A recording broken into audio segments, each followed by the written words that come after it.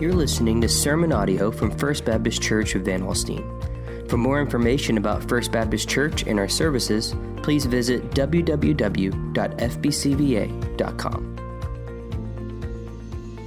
If you have your Bibles this morning, I would like for you to join me at Micah chapter 3 this morning. Micah chapter 3. While you're finding your place there, and again, if you need to use the table of contents, that's quite all right. It's page 1280 in my Bible, if that means anything to you. But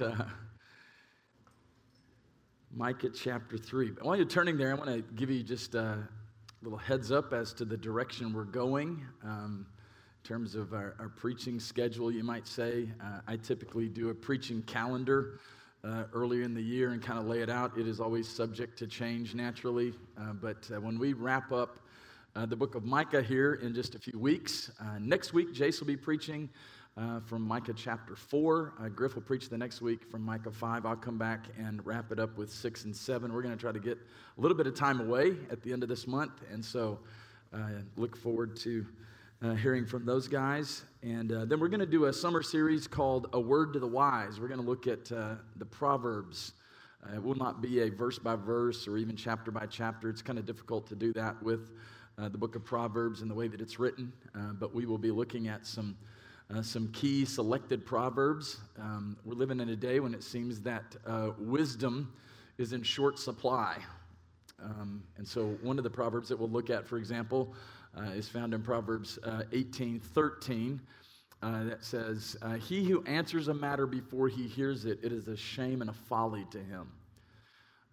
And one of the things that we see pretty regularly, especially on social media, it seems, people pontificating, people expressing their firmly held opinions in a way that makes you think, I'm not sure they've really thought that through.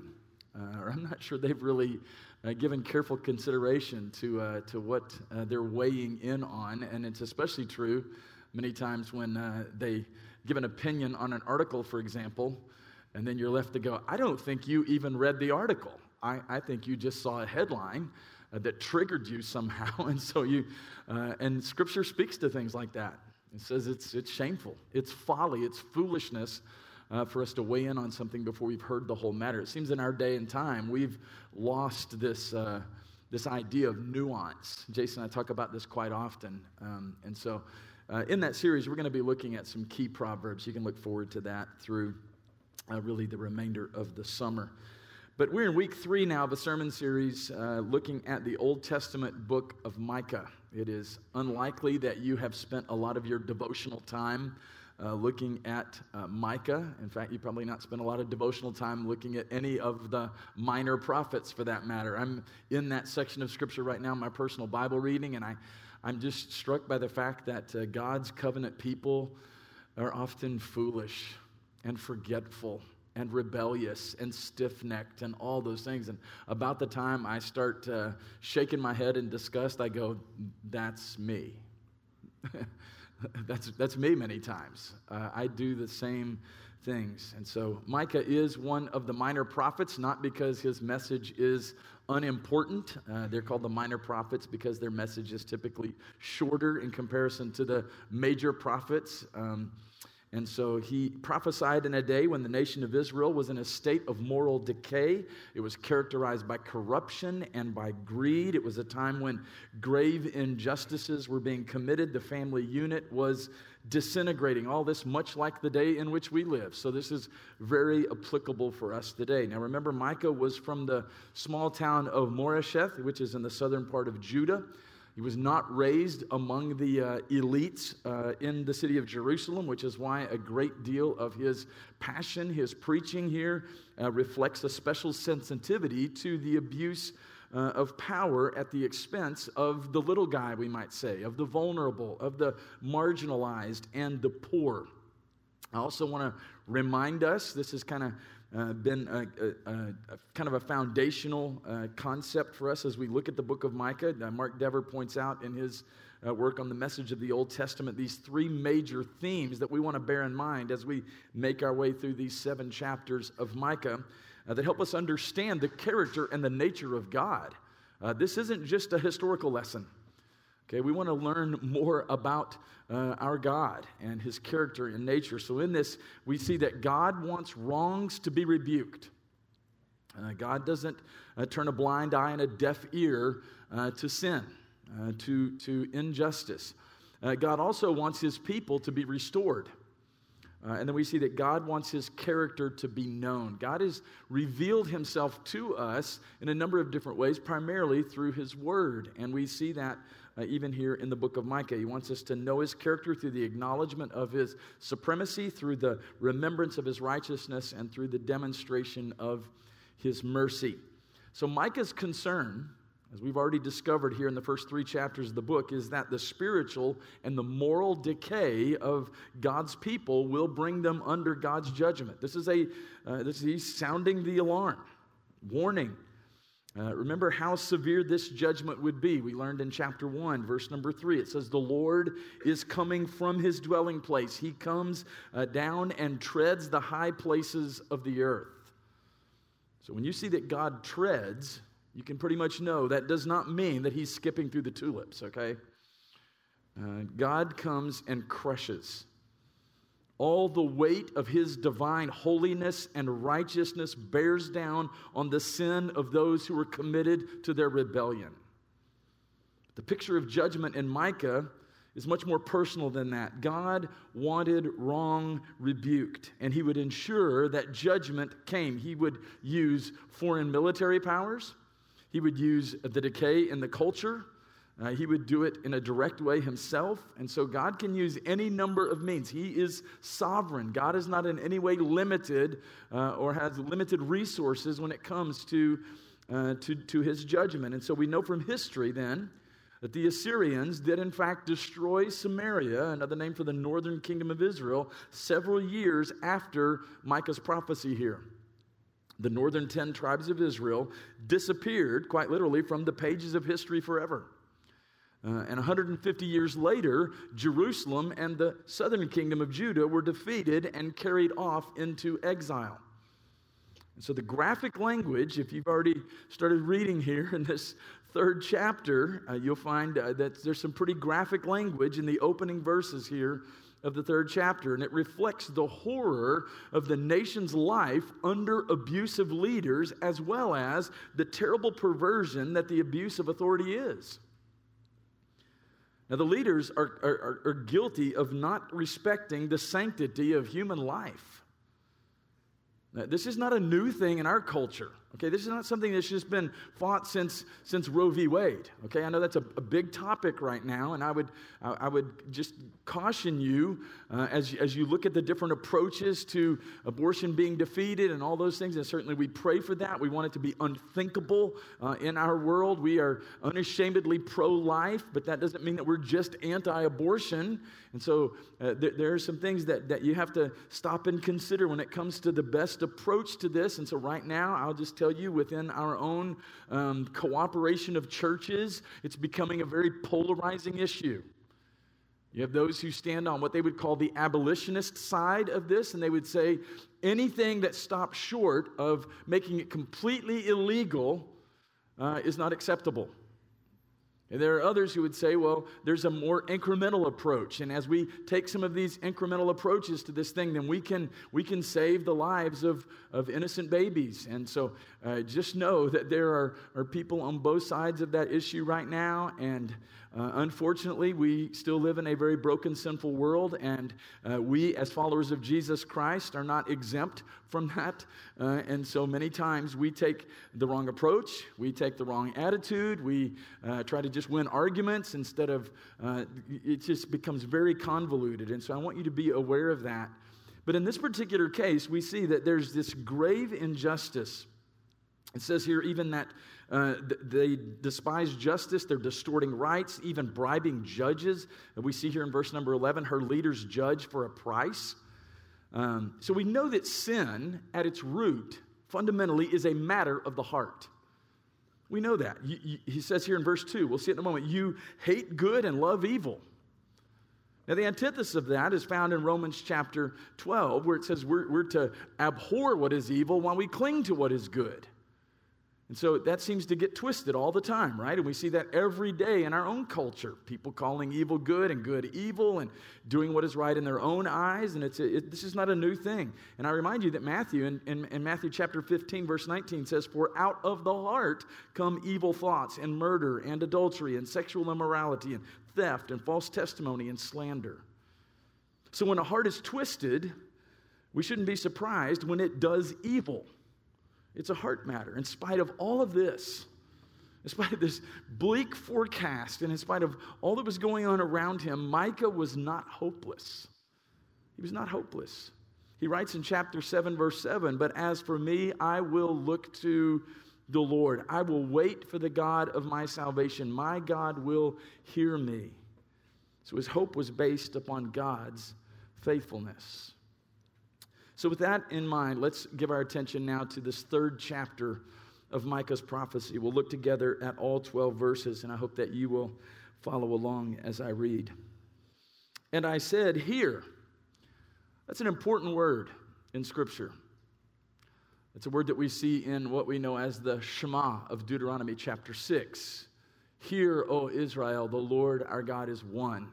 Hear. It's not just to hear something in an auditory sort of way. It is to hear and to heed, to do something with that. It's not the selective hearing that many times we guys are accused of by our wives, right? You have selective hearing. They're saying, hear this, don't just hear it, but give attention to it. Do something with this. And so we see that same language here. "Hear, you heads of Jacob and rulers of the house of Israel. Is it not for you to know justice? You who hate the good and love the evil, who tear the skin from off my people and their flesh from off their bones, who eat the flesh of my people and flay their skin from off them and break their bones in pieces and chop them up like meat in a pot, like flesh in a cauldron." That's a pleasant thought, right? This is graphic language, all for a very important reason. We're going to see that in just a moment. "Then they will cry to the Lord." What a strange juxtaposition here. You're doing these atrocities, but then you're going to turn around and call on the Lord. "But he will not answer them. He will hide his face from them at that time, because they have made their deeds evil. Thus says the Lord concerning the prophets who lead my people astray, who cry peace when they have something to eat, but declare war against him who puts nothing into their mouths. Therefore it shall be night to you without vision, and darkness to you without divination. The sun shall go down on the prophets, and the day shall be black over them. The seers shall be disgraced, and the diviners put to shame. They shall all cover their lips, for there is no answer from God. But as for me, I am filled with power, the Spirit of the Lord, and with justice and might, to declare to Jacob his transgression and to Israel his sin. Hear this, you heads of the house of Jacob and rulers of the house of Israel, who detest justice and make crooked all that is straight, who build Zion with blood and Jerusalem with iniquity. Its heads give judgment for a bribe. Its priests teach for a price. Its prophets practice divination for money. Yet they lean on the Lord and say, is not the Lord in the midst of us? No disaster shall come upon us. Therefore, because of you, Zion shall be plowed as a field. Jerusalem shall become a heap of ruins. And the mountain of the house, a wooded height. Last week, we saw that the oppression of Micah's day was described as willful and imaginative. People literally devising evil, coming up with schemes, bad business dealings, and so forth. And so we saw it was willful, it was imaginative, it was primarily economic in nature is what we saw there. Here in chapter 3, he goes a little further. He digs a little deeper, you might say, and he identifies the oppressors. And the first thing I want us to see is these oppressive rulers. In verses 1 through 4, the rulers are mentioned. They prey on the people with such abandon that Micah compares them to cannibals. stripping the flesh from his people's bones. This passage is the beginning of what's called a triad of judgment oracles, focusing on the corruption primarily of the judicial system in Judah. And Micah uses this incredibly graphic imagery in this indictment to indicate the horrific nature of injustice. This is gross. Victims crying out for justice should receive help from the courts, but instead they are cannibalized, is what Micah is saying here. The leaders attempting to strip away everything of value from their victims, the very people they were supposed to love as neighbors. And so passages like this give us preachers some interpretive challenges. We're left asking ourselves, is this to be interpreted literally or is it to be interpreted figuratively? And I mean, it's awful. And as I wrestled with this text this last week, I did some historical study and discovered that there's not much historical evidence that would indicate that there was, in fact, cannibalism practiced at that particular time. Okay, and with some of those things in mind, we look and say, well, someone was doing this kind of thing.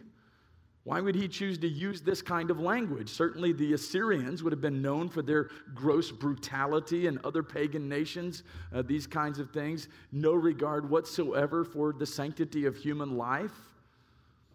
So I think I would myself take kind of a hybrid approach to that. I would say that these kind of things were literally happening, though I think he's choosing this language in a powerful way to help them understand the gravity and the seriousness of the injustice that's being committed here. I mean, this is strong language. This isn't easy to read. This isn't nice and tidy, right? I mean, this is incredible. A number of years ago, the mid-90s, I had an opportunity. I was invited to come over to England to preach at a big national student convention there outside of London, and we were meeting at this polo grounds, and they had these huge tents set up, and that's where they would feed us, and we would kind of go through buffet style, and we would prepare our meals. And one meal was a particularly special meal. They had roasted some pigs, and they had them laid out there, literally on the table, apple in the mouth and everything. I mean, and so we did what they referred to as pig picking. Okay, we call it pulled pork, right? But we were quite literally pulling meat off of the carcass. I mean, we were pig picking. That's, in some ways, that's kind of a sanitized version of the language that Micah is using here. You're killing these people, is what he's saying. You're cannibalizing them. You're stripping away everything that is of value to them. And get this. In a punishment fit for the crime, sentence is passed on the unjust in verse number 4. When judgment comes, these people will cry to the Lord. They'll presume, but he will not answer them. He will hide his face from them at that time because they have made their deeds evil. Mark this down. Here's an eternal truth. And this is as it relates to the nature of God. Sin separates us from God. That's why we said last week, when we choose to sin, we choose to suffer. And one of the things that we suffer is broken fellowship with God. It's amazing to me how many times I have conversation with people and like, man, things just aren't right with me and God. I feel like God's mad at me. I feel like, all these different things. And you can be struggling with some of these things. And when you immediately take a look in the mirror, like maybe there's a reason for that. And perhaps that reason is that you're choosing to walk in rebellion against God. All the while expecting God to somehow bless you and bless your foolishness.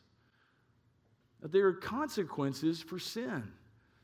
We unpacked that a little bit last week. Now, what was God's counsel to the leaders of Israel? I mean, you look at this and go, well, did they really even know any better? Well, sure they did. In Exodus chapter 23, verses 6 through 8, it says, "You shall not pervert the justice due to your poor in his lawsuit.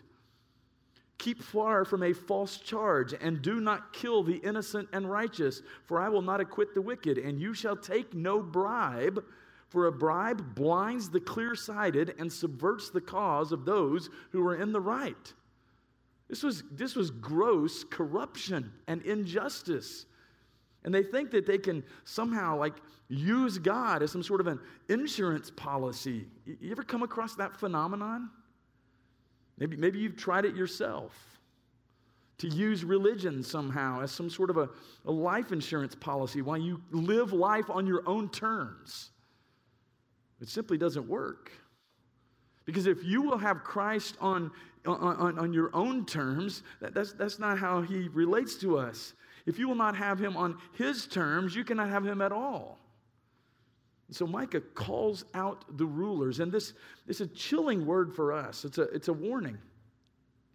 It tells us that these folks could kind of turn on religion when they needed to. They would run to God when the going got tough. But God is not impressed with sudden, uncharacteristic penitence in the middle of catastrophe or gross negligence and sin.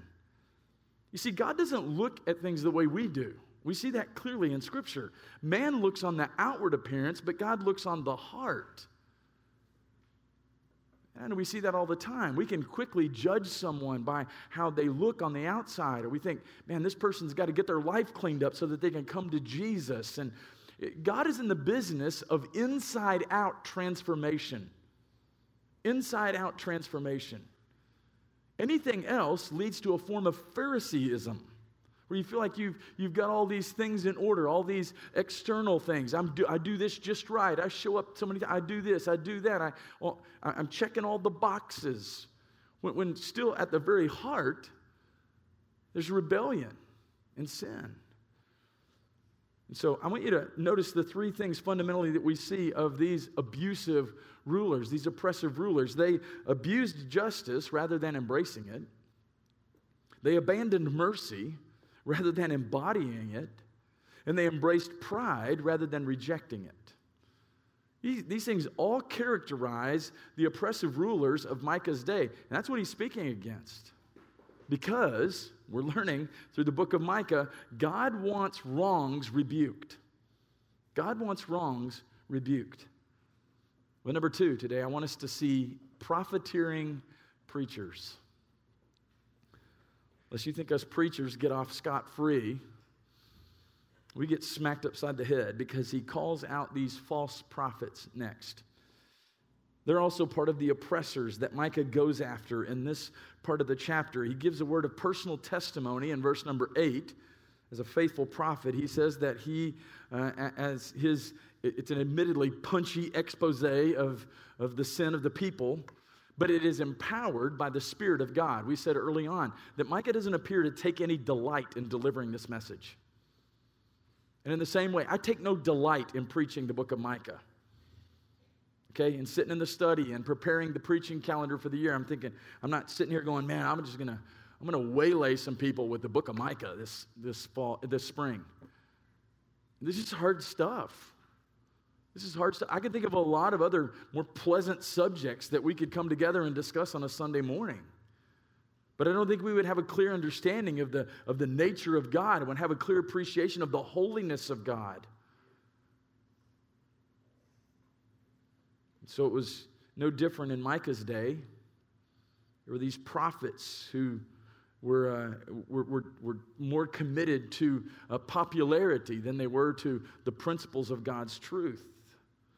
So he says, this is where I get my boldness in preaching from. The courage to say hard things is from the Spirit of the Lord. But what a contrast Micah provides to these false prophets who were preaching to his generation. If you look back at verse number 5, for example, you'll see something of the way that they went about their so-called ministries. They cry peace for those who feed them and war on those who put nothing in their mouths. This is typical of those who use people. If you can do something for me, then I value you. If you can't, then you're of little regard. That's kind of the approach they took. And you look at the summary statement of this whole business down in verse number 11. The community's heads give judgment for a bribe. Its priests teach for a price. Its prophets practice divination for money. Yet they lean on the Lord and say, is not the Lord in the midst of us? We're religious. Is not the Lord in the midst of us? No disaster shall come upon us. You see what's happening? The religious leaders even of Micah's day, the elites in Micah's community have the prophets and the priests in their pockets, bought and paid for. And so it's no surprise that their message was always easy on the ear, full of comforts. It'd be like any one of you coming up to me after the service today and saying, Pastor, if I slipped you a couple $100, could you quit preaching on Micah? Because it's making me feel a little uncomfortable. And I don't like that. Well, trust me, I don't like it any more than you do, because the Lord uses this on me as much as he uses it on you. So the sting of biblical conviction or the warning alarm of divine rebuke was never to be heard among them. They were bought and paid for, essentially. Understand this: the ministry of the Word of God sets the tone and the temperature for the life of the people of God. In our day, as in every other day, Micah's day included, there were all kinds of pressures to recast the message in therapeutic terms, to push preaching to the margin, to replace it with something easier, something more attractive, to reinvent the purpose of the preaching ministry so that it's always filled only with pleasant encouragements. We want a pep talk, Send us from the church on the Lord's Day with a spring in our step and a song in our hearts, knowing that all is right with the world. Certainly, we see a great deal of hope here, and it will become more obvious the more we move through the book of Micah. But the truth is, we can't fully appreciate the grace of God until we see it up against the holiness of God and understand his hatred for sin. It's like if you go to a jewelry store and you want to look at a piece of jewelry, what do they do many times to help you appreciate the brilliance of the diamonds? They will put it up on a backdrop of like black velvet, right? Yeah, because it just brings out the brilliance of it. And so when we consider the grace of God up against the dark sinfulness of our world, and we see God's mercy and God's great love for it, it shines so brightly, does the gospel. And so in Micah's day at least, the danger was that people only ever heard what they wanted to hear, when the alarm ought to have been sounding because of their danger, the precarious position in which they stood before the holiness of God. It's a real danger. It's a danger for us too. It's a danger that we have to resist at all cost. So we see these false prophets motivated by popularity rather than by principle, motivated by greed rather than grace. We have the same kind of charlatans today. The prosperity gospel is filled with those who would give you these pleasant platitudes, would try to convince you that God is consumed with your health and your wealth and all of these things. That's not a biblical message. That's not the biblical gospel. So I want you to see, thirdly, as we wrap this up today, a Spirit-empowered prophet. So we get a glimpse here into Micah's heart. He stands as a man of truth in a land of falsehood and sin. In the face of opposition and danger, he held firmly to God's truth. And in a culture that had abandoned covenant faithfulness and obedience, Micah lived as a man of God. But how? How did he do that? He answers that in verse number 8 again by way of testimony. He says, "As for me, I am filled with power." It's not my own power, with the Spirit of the Lord, and with justice and might, to declare to Jacob his transgression and to Israel his sin. Those are references to the divided kingdom of the nation of Israel. Micah was filled with God's power. Again, this is not just any power. It is the Spirit of Yahweh. This power and strength, you'll notice, are tied to justice. Power and justice, both necessary because power without justice is tyrannical, while justice without power has no effect. And so Micah is saying he is able to boldly proclaim and declare a message of justice because he is powerfully filled with the Spirit. And as I was making my way through the text here this past week, I couldn't help but read those words. And I was reminded of one of Micah's contemporaries, one of the major prophets, a prophet named Isaiah.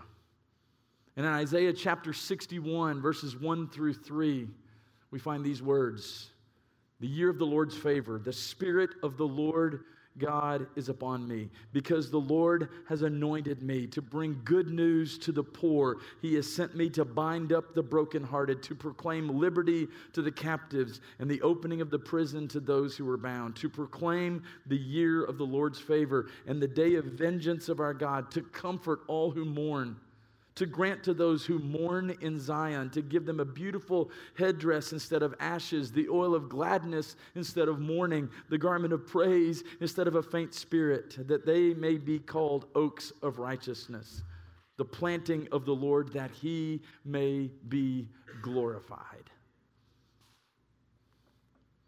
And what's most interesting about Isaiah's text is that Jesus himself quoted those words some 700 years later to describe his own prophetic ministry. In Luke chapter 4, we find record of this. The people who heard Jesus speak those words in the synagogue, imagine yourself being there. They were amazed at his gracious speech. I mean, those 3 verses, absolutely beautiful, right? But then Jesus looked at them in the spirit of prophets like Micah and Isaiah and told them that their hearts were so hard that people went from being amazed to being enraged. And they dragged him out of the city to throw him off of a cliff. This is not a popular message. It's a lot easier when you think that the preacher is only talking about someone else. Oh, surely he's just talking about out there, outside of the church. Now remember, Micah's prophecy is not delivered here to the evil Assyrians. This is a message to God's covenant people. So the people in the synagogue were trying to do what Israel and Judah had done for centuries. The very thing that the political and the religious leaders in Israel did several years later when they collaborated to have Jesus sentenced to death. The motive was, kill the messenger. Kill the messenger. Only this time, and here's the gospel hope, only this time the messenger had come to die. The messenger had come to die, and through his death and resurrection, Jesus would provide a once-for-all sacrifice for the sins of the world. The people of Micah's day had lost sight of the promise of Messiah. Instead, they were placing their hope in other things, and we've already learned in chapter 1, Micah said they were placing their hope in their government rather than in God to protect them. That sound familiar at all to anybody here in the room? Woe is me. In chapter 2, Micah said that they were hoping in culture, believing that cultural norms define their ethics, even if those norms violated God's truth. And here in chapter 3, Micah said they were rejecting God's counsel in favor of their own arrogant wisdom. Sounds strangely similar to our own culture, doesn't it? Not a whole lot has changed about the sinful human heart. And those who have trusted Jesus Christ as Savior face a common danger. If we're not careful, we can substitute religious activity for a growing relationship with God. And Micah is warning us, I believe, by application, that we can easily become like the political and the religious leaders of his day. And yet God continues to challenge us to pursue truth and to live truth for his glory. That is his ultimate purpose for our lives. And so while this is tough plowing, it's not a pleasant message, know that there's great hope in the gospel.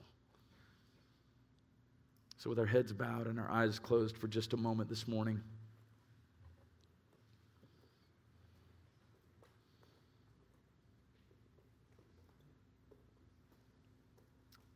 I hope and pray as we've made our way through these first 3 chapters of Micah's prophecy that you are grieved as I am by the sinfulness of the human heart.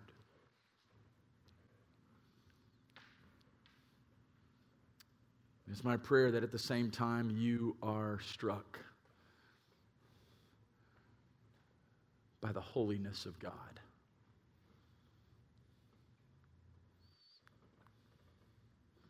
If you're here today and you've never turned from your sin to faith in Jesus Christ, I would invite you to take that step of faith today.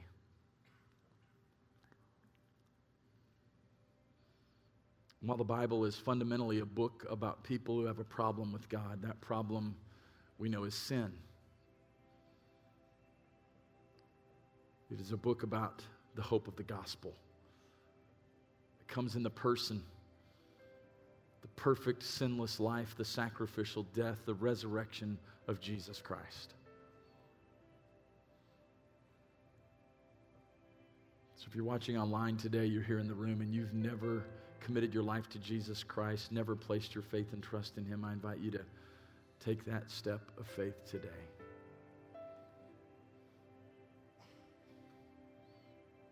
Lord God, as we continue to marinate in what you've said to us today by your Holy Spirit and through your word,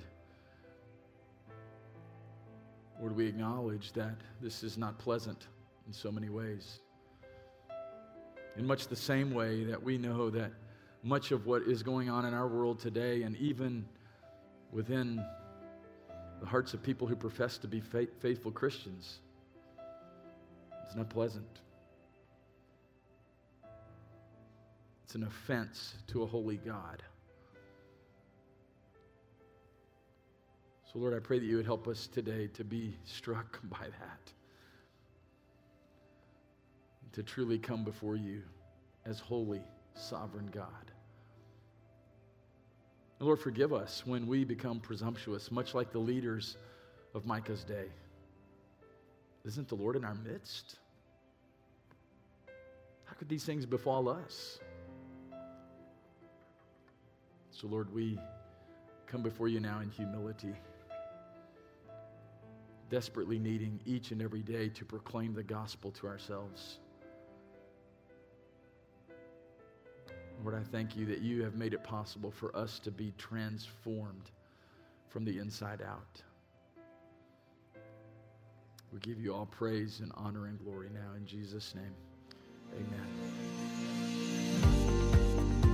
Thank you for listening to this message from First Baptist Church of Van Alstyne. For more information about our church, visit www.fbcva.com.